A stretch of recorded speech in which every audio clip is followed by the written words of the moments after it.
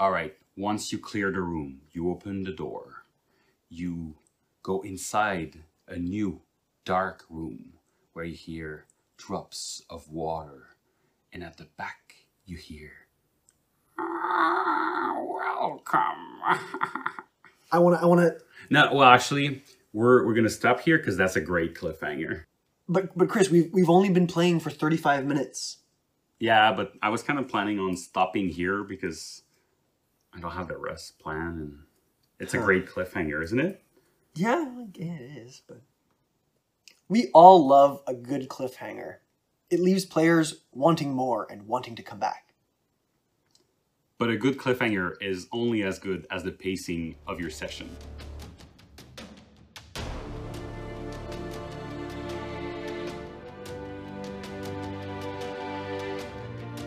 I'm Chris. And I'm Matt.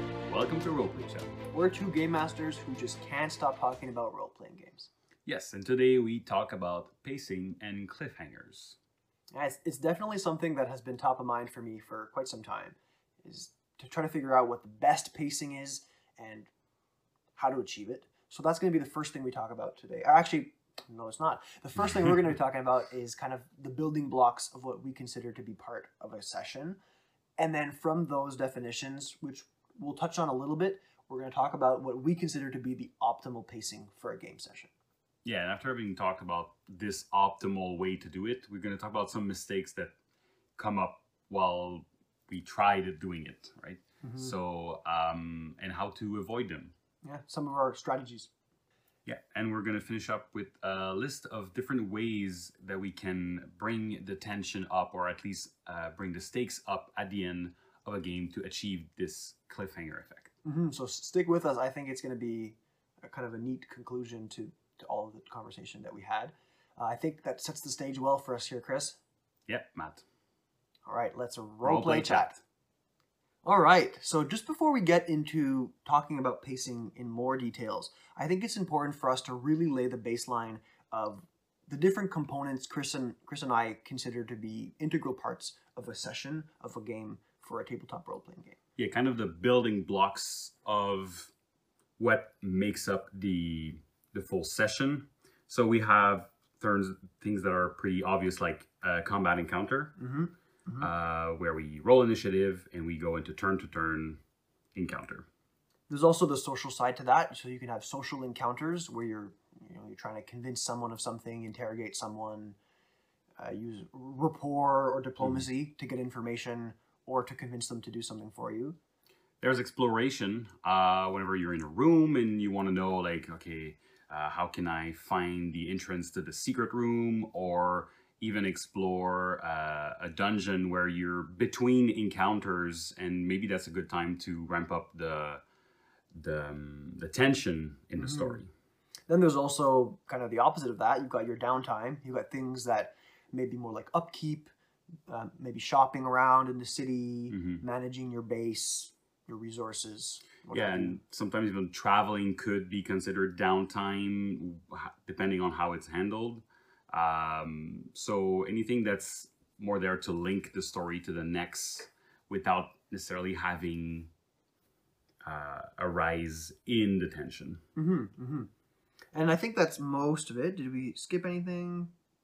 Well, there's obviously, it could be cut in more detail and everything, but that's the main block we're going to use today to talk about pacing. And then for sure, if this is something that you guys want more explanations on, we'd be happy to dive deeper into each of those things. I think we could probably have a roleplay chat episode on each of these things on their own. But let's now skip ahead to pacing and how we use these different elements in a game. And something that actually, Chris, I've been wondering for quite some time, and I don't think I have the answer yet, but what is the perfect pacing of a game? And I think we might have similar but also diverging opinions on this. So I'll let you... Sure. For me, I've been thinking about this a little bit, and obviously it's not something I always get to do. Like, I don't always have the opportunity to do it right. But I think if I would have to say one best case scenario would be, I like to start high. So something with a lot of tension, basically a cliffhanger from the game before, not necessarily a combat encounter. It could be a really fun social encounter, because I feel like my players, when we start, they're fresh. They're happy to be there. They want to get in the action. And if we start by downtime, shopping, or even intrigue where you have to like explore and find clues, I feel like the momentum is lost from the beginning. So I like the idea of starting strong, social encounter, something interesting, and then because it can't be up all the time, then I feel like it should go down. Let's say a 3-hour game, first hour of high, then the second hour of dealing with the aftermath of what happened, and then it should, I think, ramp up again and finish high so that it could start high the next game again, right? Yeah. So I would say beginning high, then a little bit lower, and then and when you say, so you say high, the beginning is going to be, like you said, a social encounter or combat or something with high tension. What would you consider to be something of low? Something of low would be like, let's say you've just killed the last orc and you're in a room and you wanted to go there to find the parchment that incriminates someone. Then you're in a room, you don't know where the parchment is. You have to go through the dungeon or the mansion or whatever location you're at and actually search, maybe do a bit of sneaking, but something that's maybe not engaging to everybody, something that maybe one player sneaks ahead. And it's still, can still be tension, but people, not everybody is engaged. That could be one way to see it, as like not as engaging, or it could be just like you need to talk to people. A bit games that are sandbox are usually like that, when the players don't necessarily know what's the next step, but they have to figure it out. I don't like starting with people discussing what's the next step, because they're not, they just sat down.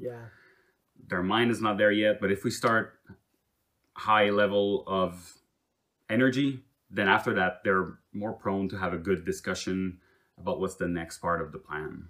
Cool. So yeah, that would be my idea. And just to be clear, combat for me is maybe once every 2 game I like. So in the high there, maybe out of the 4, I would like to see 1 combat. Once in a while, I'll have basically a full session that's combat, but that's, you have to pace it in the whole campaign. And I think it's important to note here for you guys listening, Chris's combat tends to be pretty high stakes.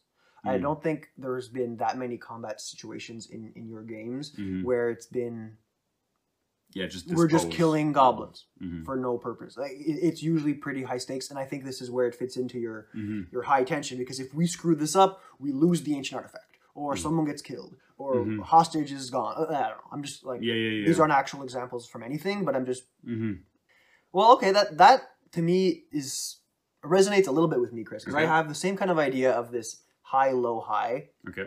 By no means do I get to do that every time. No.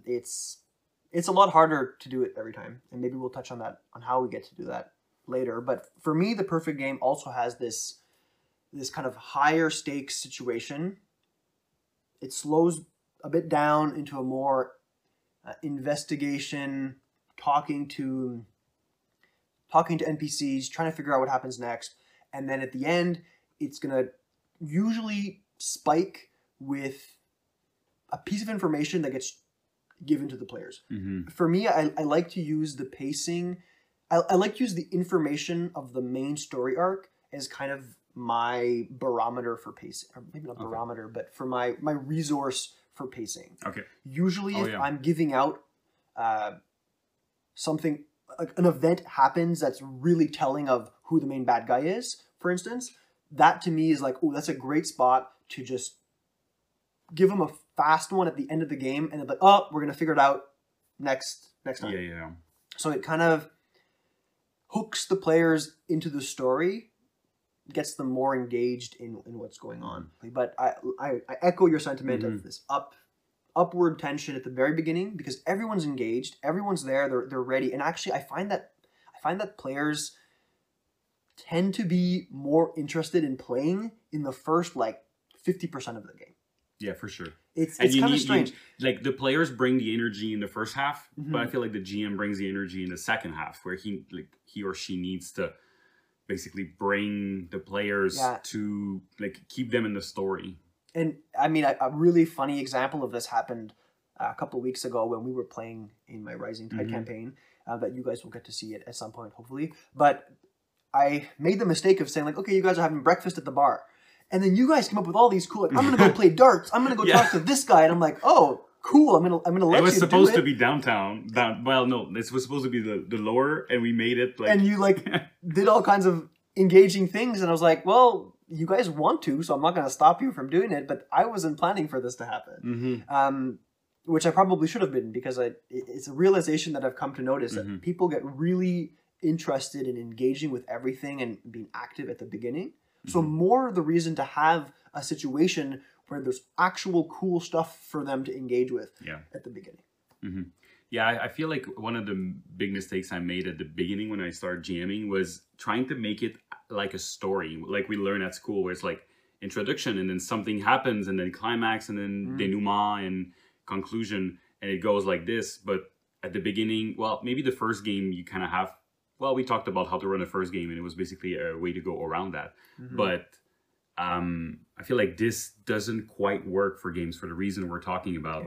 And it's a common mistake to finish where everything is like a nice bow, a resolve. But that makes it hard to start the next game. I don't know how many times I ended a game saying, like, wow, this is a perfect lull. Let's end here. And now looking back, I cringe. I'm like, why would I say that? You don't want to end in a lull.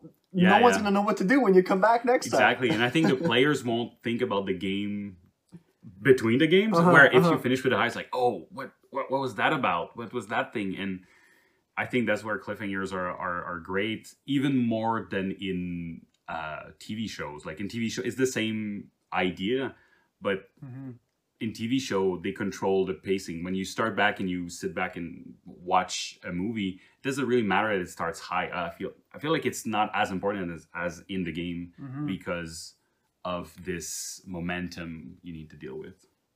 So we gave a few little situations where we maybe made mistakes when we were trying to deal with pacing, talking about maybe not ending on the right high note. Are there other things that we've done, Chris, that we can share that maybe were mistakes that we've learned from regarding pacing? Yeah, I think something we both of us experienced is the fact that sometimes players, like we mentioned, the game master is in control of the pacing, but sometimes the players will not agree or will not go with the pacing you're trying to set. And sometimes it creates kind of a tension between the two. Like, so, for example, if you're trying to get to a certain point in the story, and then the players just want to chat, like you mentioned a bit about at the beginning of your game, and I think the game before that also it happened. Do you want to talk a little bit about that? Or? Yeah, and I think it was the second game in the session.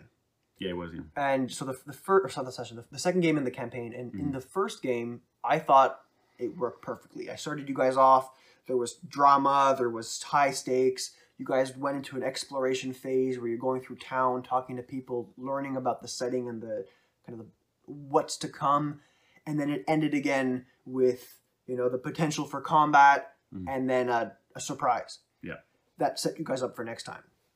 But then what ended up happening was in the second game, I started it off with combat because I said, we didn't really have any combat last time, and I owe it to my players to be able to use their cool powers. So I threw that in, and right out of the gate, combat took too long, and that was on me. I had far too many NPCs running around, far too many bad guys. I kind of wanted to make it appear like this epic battle where there was a lot happening, but because of that, it kind of flipped over, and instead of being very engaging, it seemed just tedious, I think. Well, I think what happened also is not only a lot of NPC, it was the first time you were using that system. Yeah. And for a game master to use a system for the first time with a lot of people, a lot of individual, like a lot of creatures, if you want, in the combat, it was hard for, like, you had to roll and roll and roll and roll. I think right now you might speed them up by rolling both at the same times or whatever you want to do in terms of mechanics. I think you were kind of not used to that system. Yeah, I almost, like, looking back on it, would have used combat in this situation as a learning opportunity, as a downtime. a small, silly little combat that didn't really mean anything, that might have given some tidbits of information, but would have been more of a slower paced situation with lower stakes. In this situation, I wanted it to be high stakes. So I put it at the beginning. I had all this stuff go on. Even a couple of people died in this combat. But because it was just so bogged down, I was like, okay, I owe it to everyone to start speeding it up again. Let's go back to the pacing I want. And that was an even bigger mistake because I was forcing the pacing. The players, had I given them the opportunity to mourn the death of this person, I'm sure they would have taken it. But here I am being like, okay, let's get going. Like, I made the captain of the ship try to urge everyone, like, we got to go, we got to hurry up because time is pressing, blah, blah, blah. And I mean, I think I hit it well enough that I was trying to push the story along. Yeah, because there's a time factor in the story also. But I think it was like some people were like, okay, we're going to do like some kind of funeral for that crewmate and take the time.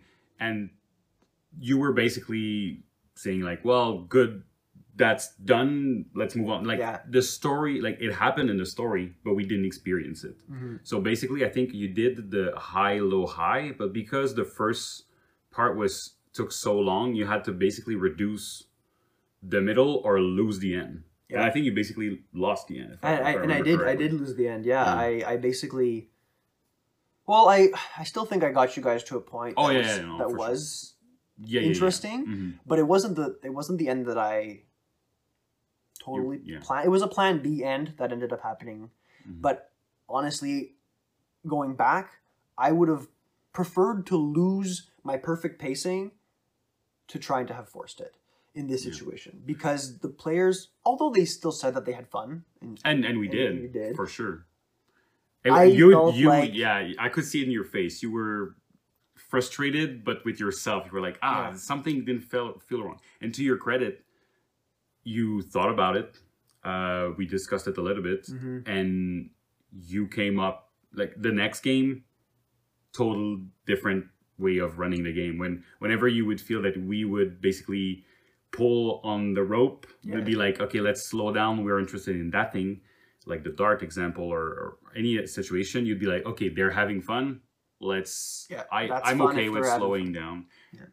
And that's the problem with keeping that nice reverse bell curve is, well, you can't. If the players are having fun in the downtime, you might want to spend 2 hours there while downtown, like low stakes, right? And then you're finished low. Well, that's fine. And that's okay. If everyone had a good time, including yourself, I think there's no problem in doing that. It's really just then becomes a struggle to reintroduce the reverse bell curve, because now you're ending in lower stakes situation. Now let's try to get it back up. It's tricky.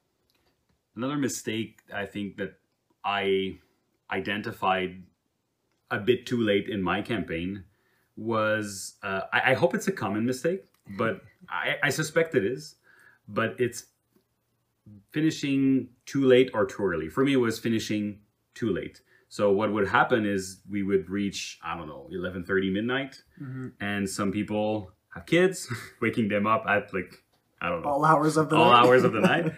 We're not all on the same schedule. So I would basically, like, we would reach 11:30, let's say, and I'd be like, oh, to reach my like high, give me 30 minutes. Give me 30 minutes. And then people would be like maybe exploring or whatever. I'm like, and after 30 minutes, okay, I think I might need another 15 minutes. And by that time, like, player interest just goes. Like, normally if I have like 5 players, 2 of them are still engaged. The 3 others are just like going down, going through the motion. And now I wanted to finish on a high, but because of being too tired, they're on the low, right? So there's also the opposite problem that you can have, Chris. You were mentioning always adding on a little bit extra, and it can feel like it's dragging on. The other side of that spectrum is ending too early. In our little intro where we have the 30-minute game because maybe the players sped through something, and you're like, oh, well, we're done. Yeah, don't have anything else prepared or whatever. That can be a big problem. I can't say I've experienced it, Me neither. Well, 35 minutes is an exaggeration, but like, well, sometimes for me personally, I feel like the game could have used a little bit more. I don't think it happened in your game. It happened in a previous campaign, or sometimes with my brother.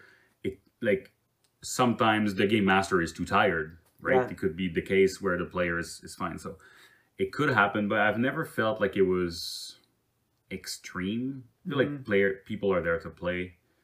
It's rare that we go too early, but it might be one of your problems. I'd love to hear if some of you have that problem, because it's so opposite to what I'm going through that it'd be very interesting to see. It's almost like, I want to say, not like, to me, I can't really picture it that much as a problem, because if your players are ending a 2.5-hour night to saying, "Oh man, I wish I was playing more," that's, I don't want to say it's good, because you want to give the players what they want, but you want them to come back next time wanting to play.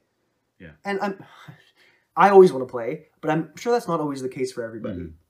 I'm guessing it might also be linked to how many times a month you play. Yeah. Like what's the amount of time? Yeah, exactly. The frequency. Thank you. Of the game. If it's every week, maybe half an hour too early, or even an hour too early because of life reason or even story reason, is not that bad, because you're going to play next week. Yeah. But if you play every 2 months, then having an hour-and-a-half game might be. Yeah. Well, it might be enough for some people, but it might leave you with a bad taste in your mouth. Another thing is maybe not linked to that too late thing, but something I think we need to be cognizant of. Is that the right word?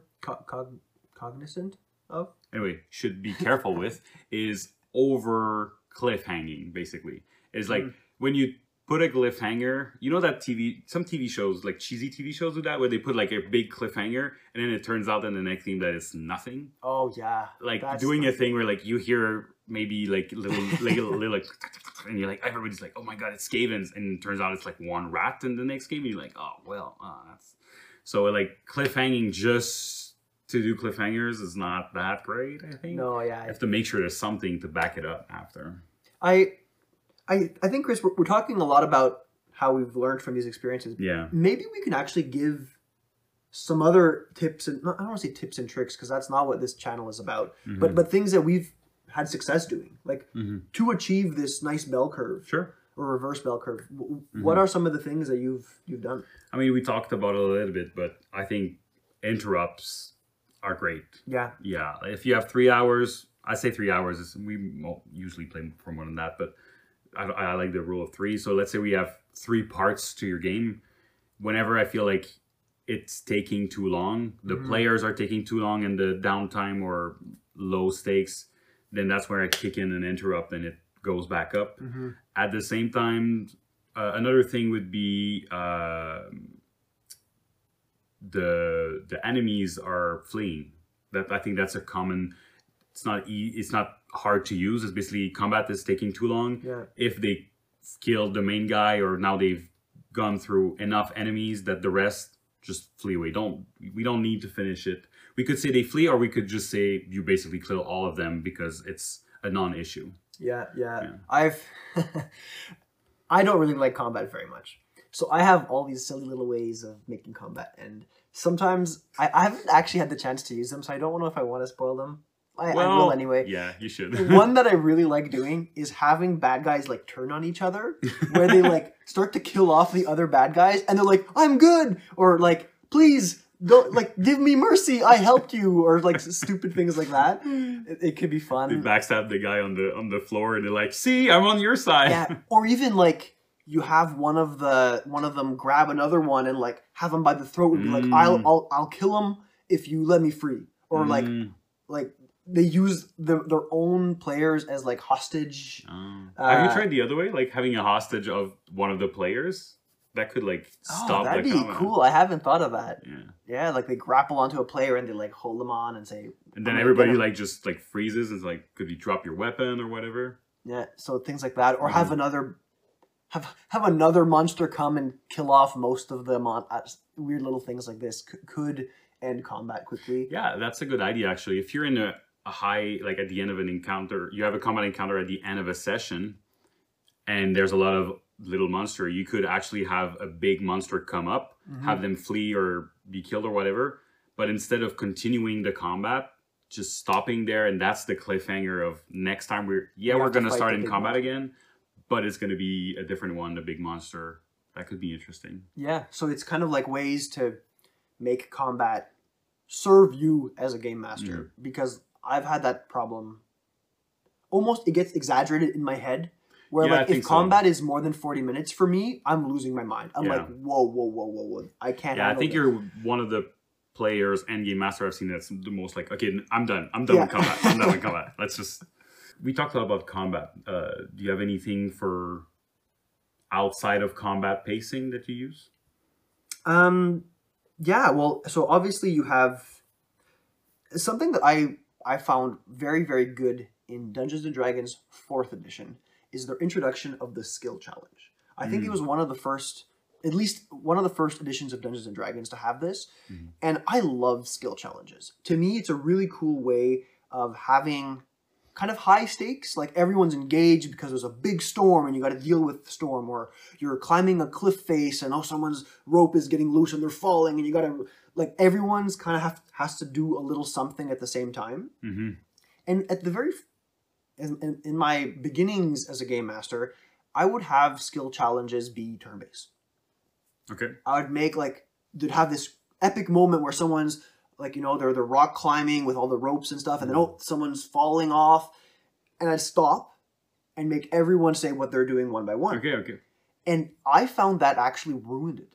Like it didn't have the natural gut knee-jerk reaction of like, oh my god, he's falling, I'm gonna do this, I'm gonna do that. Everyone's shouting out for what they're doing. Yeah. And to me, that accentuated the pacing to be more high stake. Even though the stakes are obvious, if everyone's freaking out about what's happening, everyone pumps each other up. Yeah. I think that's great, and we did it in your first game of your campaign, where after the game I asked you, basically in that situation, why didn't you do turn-based? And I think you were right. It really helps us being more in the moment and using your gut.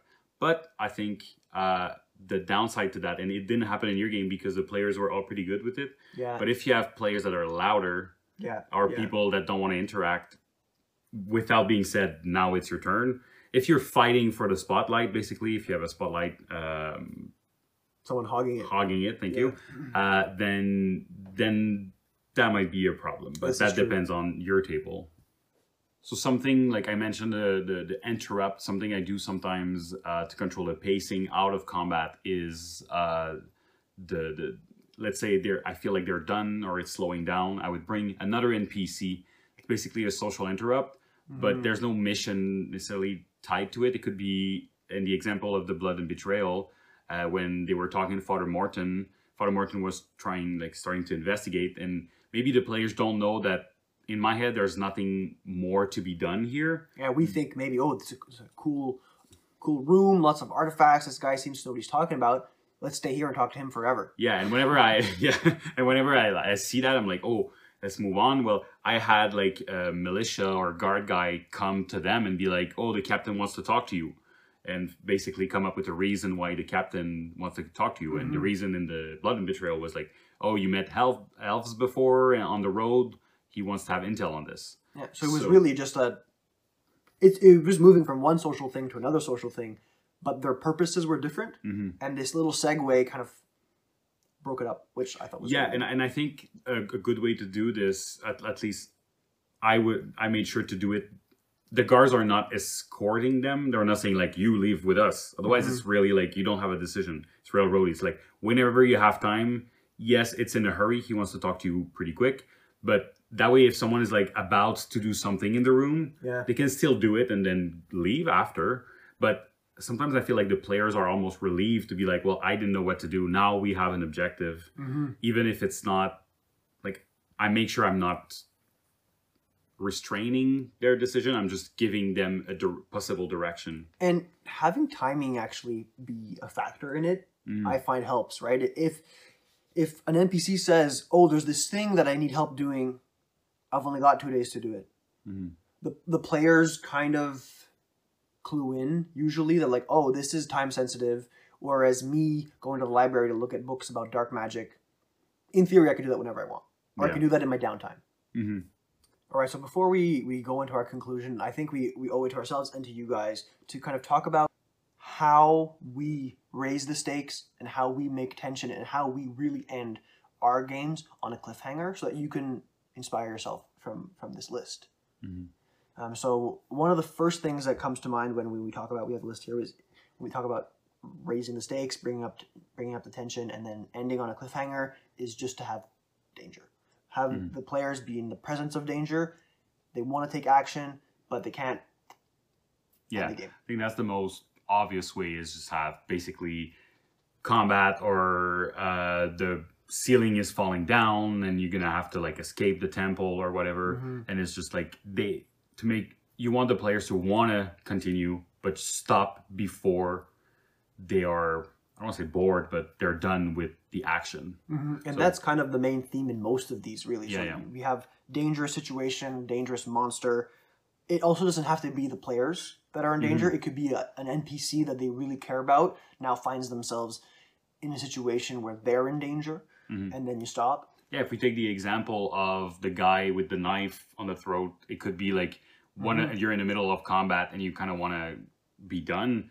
You could be like, he grabs the brother of the player and he's like, I'm gonna kill him, and drop your weapons, and people don't know how to act. You stop there. Next time they're like, what the hell are we gonna do? Yeah. And that's a good way to, and we in our list we also have like building tension, and I think that's good when you finish with danger like that. Like, let's say tension could be built in that situation with the knife and everything, but it could also be built using a lot of description. If they move into a room, a bit like I did at the intro, where it's like, oh, it's really a gloomy place. You hear drops, you hear someone talk, and it's really creepy, and something comes out of the shadow, and that's when you end. Like, you build tension, you do a little bit, you don't stop with just description. Well, at least I try not to stop with just description, because otherwise it's a bit dry. You want to have something happen. Some kind of event grabs them, interacts with the player. You hear a click in the floor. Oh, that's good, actually. Just stops. But then, like we said, I guess you have to back it up with something. If it's just like, it was just a click. Yeah, then it's gotta be something. Yeah. What else we got? There's also, presenting the players with some kind of decision that they have to take that's maybe conflicting. You find themselves interacting with an NPC. It's a social interaction, and you want to end the game because it's getting too late. Maybe that NPC says, well, I'm going to help you if you do this other thing that goes against your moral compass or the party's objectives. And now they find themselves in this kind of like moral dilemma where they don't know what to do. You can end there. Yeah, and that also gives breathing room for the player to think about it during the games, because if he's rushed or she's rushed to make a decision on the spot, maybe we'll regret the decision or something like that. It's a great way to build tension, have a cliffhanger, and have the player make the optimal, in terms of, for their character, at least the decision they're going to be happy with. Yeah, absolutely. For the following game. Another thing is to give information right before you stop. So information that changes maybe what the players were expecting. They were expecting to go one way, and they find a letter that tells them that the people they thought was the bad guy is actually trying to help them the whole time. And maybe like, oh, that has repercussion on everything they did. So they might need time again to think about it. And also it's great for them because they want to get to the next step of the story, and that's a great place to stop. Yeah, and then you can also do kind of the same thing with your intrigue. So if you have the players going on this investigation, or they're doing something and they have a certain expectation of the outcome, and then you change the intrigue, or you bring up a question or information that blows their mind, and they're like, whoa, this wasn't the trail we thought we were following. End there. So the intrigue and the story element now got driven forward, but they can't take an action yet. They have to wait till next time. And I feel like sometimes when you do it right, what I find myself is the player will say like, oh no, let's just do this next step, and that's when as a game master you have to be like, no. And that's the thing, like it's the timing of, have we been playing for, we said we would play for 3 hours, it's been 3 hours, good, we should stop here while it's on a high, and not basically do what they tell you to do, what they actually want to, like that's what's better for them is to just stop here for now. We'll get back to it. Obviously there's a lot of different ways to do it. This is some of them. It's about building tension or building the story so that when you get to the end, it's interesting and the people want to come back for more. That was a pretty neat conversation there, Chris. Yeah, very interesting. Talk about like cliffhangers and pacing. So to sum it up, we started talking about the building blocks, the different social, combat, exploration, downtime that makes up all games, in our opinion. Yeah, for the most part. And then we kind of described our optimal way of pacing a session, which is to have a high tension moment, scale it a little bit down, and then bring it right back up to raise the stakes and have a cliffhanger, and try to do that every time. So really have this reverse bell curve formation of tension, I guess, or of engagement in the session. And then we talked about some of our mistakes. It can be a mistake to force this pacing onto your players. If they seem to be having fun in a lower stakes environment and they're spending a lot of time engaging with people there, we've learned that it's better to leave them there. Don't force the story forward. You'll just end up with a bad tasting around. Another mistake we talked about was the fact that sometimes pushing to finish on a certain point, because that's what, as a game master, let's say I had in mind, was a mistake that I did, and now I have to learn to finish on a high note before the players asked to be done, like before the player are getting bored with the game. Yeah, or it can be a mistake to also continuously add time on to the end to try to achieve the end you hoped to get. Instead, you have to really work with what the players are doing, and if you can't meet that perfect reverse bell curve, that's okay. Yeah. And we finished with a list of different ways to achieve this high stakes cliffhanger effect at the end. It was really, it kind of all boiled down to presenting a situation to your players that makes them want to interact with or make a decision or engage with whatever it is. And then before they get the chance to do that, you stop it. So I think that sums up pretty well what we talked about today, Chris. That's all, man. Let's call it a chat.